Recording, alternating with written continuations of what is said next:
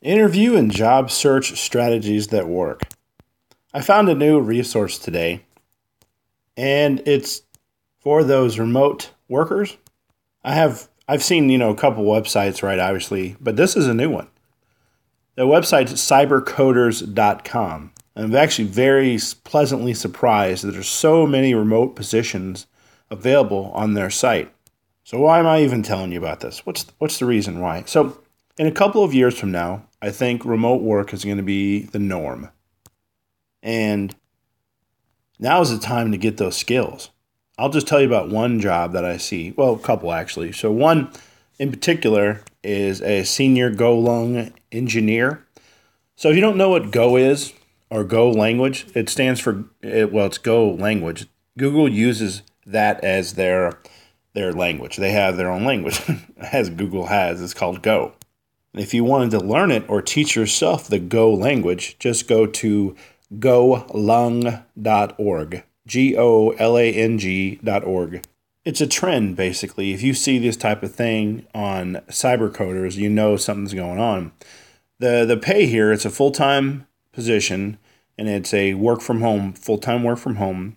It needs 3 years of professional industry experience in Kubernetes, which are like Docker, Golang, network security, Docker, OpenShift, and cloud. The pay is $130,000 to $175,000 depending on experience. It's fully remote. They have vacation, medical, dental, vision, all that.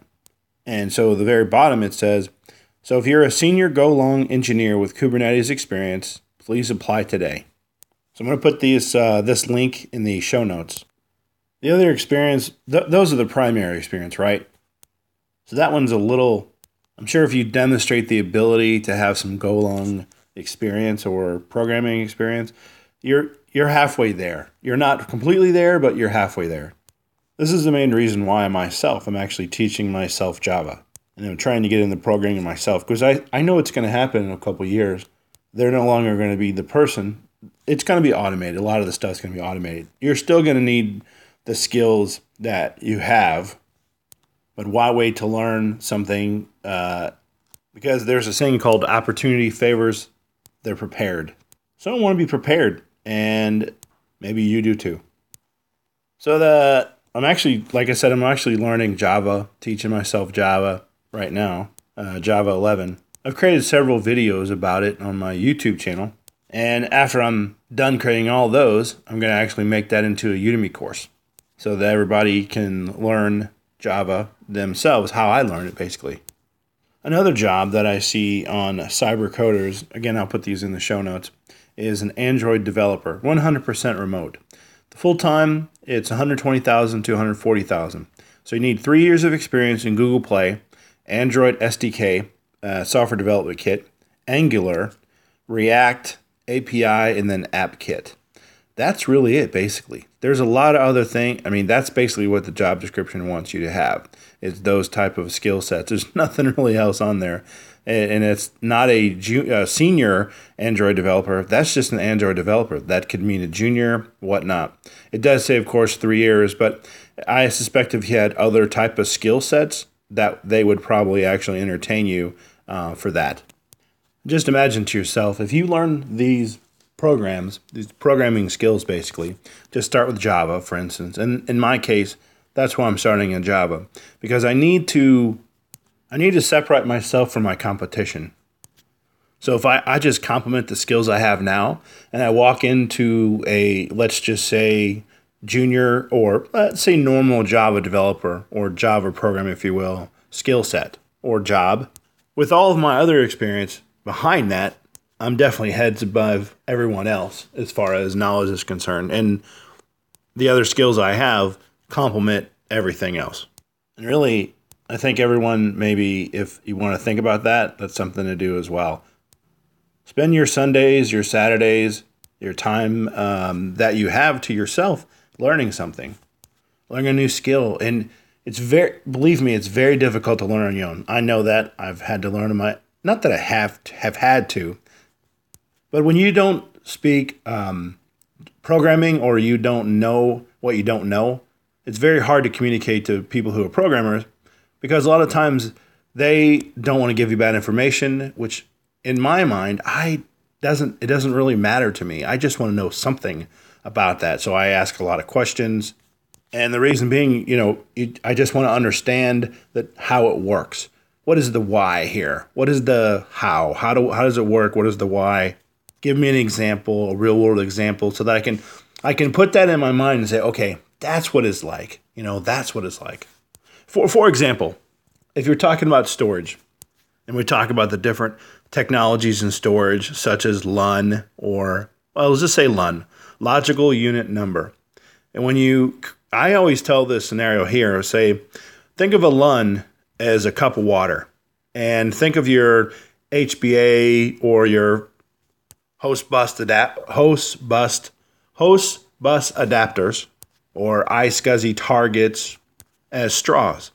And all you're doing is just putting a straw inside this cup of water so that you can get out the data, basically, or you can put data in. You can fill up the cup of water with more water, or you can get the cup of water. You can extract the cup of water via the straw. So that's the analogy, some of the analogies to use. And so let's say if you're in networking or you want to get into networking, use the analogy of a mailbox, a post office box, a letter. A letter has a to and a from. An IP address has a to and a from, essentially. It'll say, I'm going to this website from this IP address, right? It's going to Google or wherever.com from a source to a destination. And the mail carrier has different departments or autonomous system numbers, maybe different towns. That could be considered a autonomous system number. Your zip code could be an autonomous system number, like a from and the to. In the same way that email or traffic gets transferred from one point to the other through a router, through a switch, etc. The same holds true for a piece of mail, a letter. It goes from your house or the post office to the other post office, destination post office, then again to the individual's home or the business. And if it's a certified letter, that's the same as, say, a encrypted file. You could say that, something like that. If you think of it like the analogy that way, good point. Your cell phone. Your cell phone, it works exactly the same way.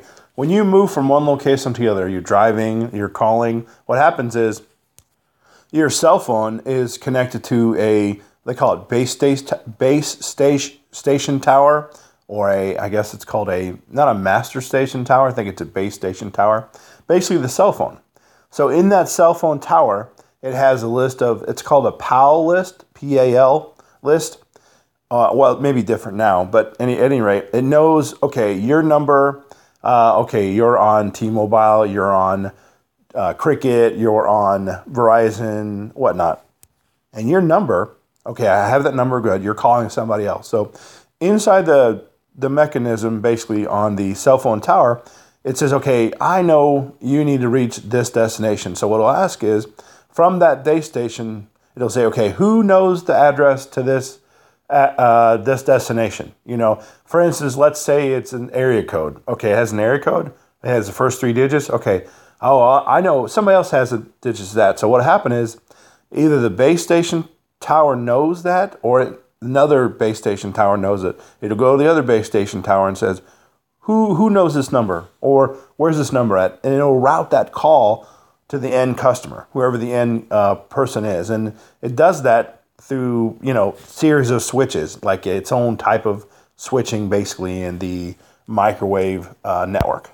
It's obviously a lot more complicated than that, but that's just analogy, a quick analogy that maybe you can understand if you don't already understand this. I think I've made mention in my podcast earlier, it's very hard to do it on your own. And if you have a colleague or a friend or even a Facebook group that you can belong to, that would actually, help you learn this type of stuff, and not basically judge you why you don't know this, or try to fill your like, basically your eyes are glazed over because they're talking so fast, or they're talking about this and that and the other, and you kind of just break it down for you, like, okay, this is how it works. It's very interesting. It's very hard to actually get those type of people who are, some of them, they're like, well, I did the hard work, and why should I teach this person to know what I know? You'll get those type of people. That happens. And of course, then you'll get the technical trainers.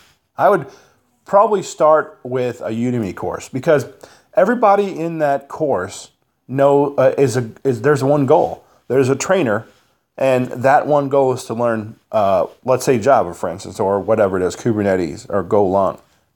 So you have a collection of individuals who want to learn the same thing. And ask the trainer, what resources are out there for me? How can I make this simple for me? Do you do one-on-one coaching? Those are the type of things you may want to ask. You may be stuck at a point, for instance, I know in Java, some of the operators, or there's it's like a exclamation point equals 0. For the longest time, like, what does that mean? And that means unequal to 0. Basically, it's like number 1, or let's say 7, little ampersand, which is the and symbol, 8 and 2. So 8 goes into 2 how many times? Unequal to 0. And so what happened is, on the end of that, there's a question mark, and then there's like, if true, put true, or if true, put this, and then if false, put this. And what it is the and symbol is like dividing. So 8 divided by, goes into 2 4 times. Is there a remainder? Meaning the exclamation point equals 0. It's unequal to 0. Is it unequal to 0? No, it's not. It's 0, because 2 goes into 8 4 times with no remainders at all. 0, nothing remaining, right? So is unequal to 0? No, it's not. So that would be false. And that's where that comes about. You can see how complicating that is. So I'm just going to post these jobs that I see on Cybercoder on the show notes. So that may be something to strive for. Or if you're already there, maybe something that you want to take advantage of. So I'd like to thank everybody for listening to this podcast, and have a great day.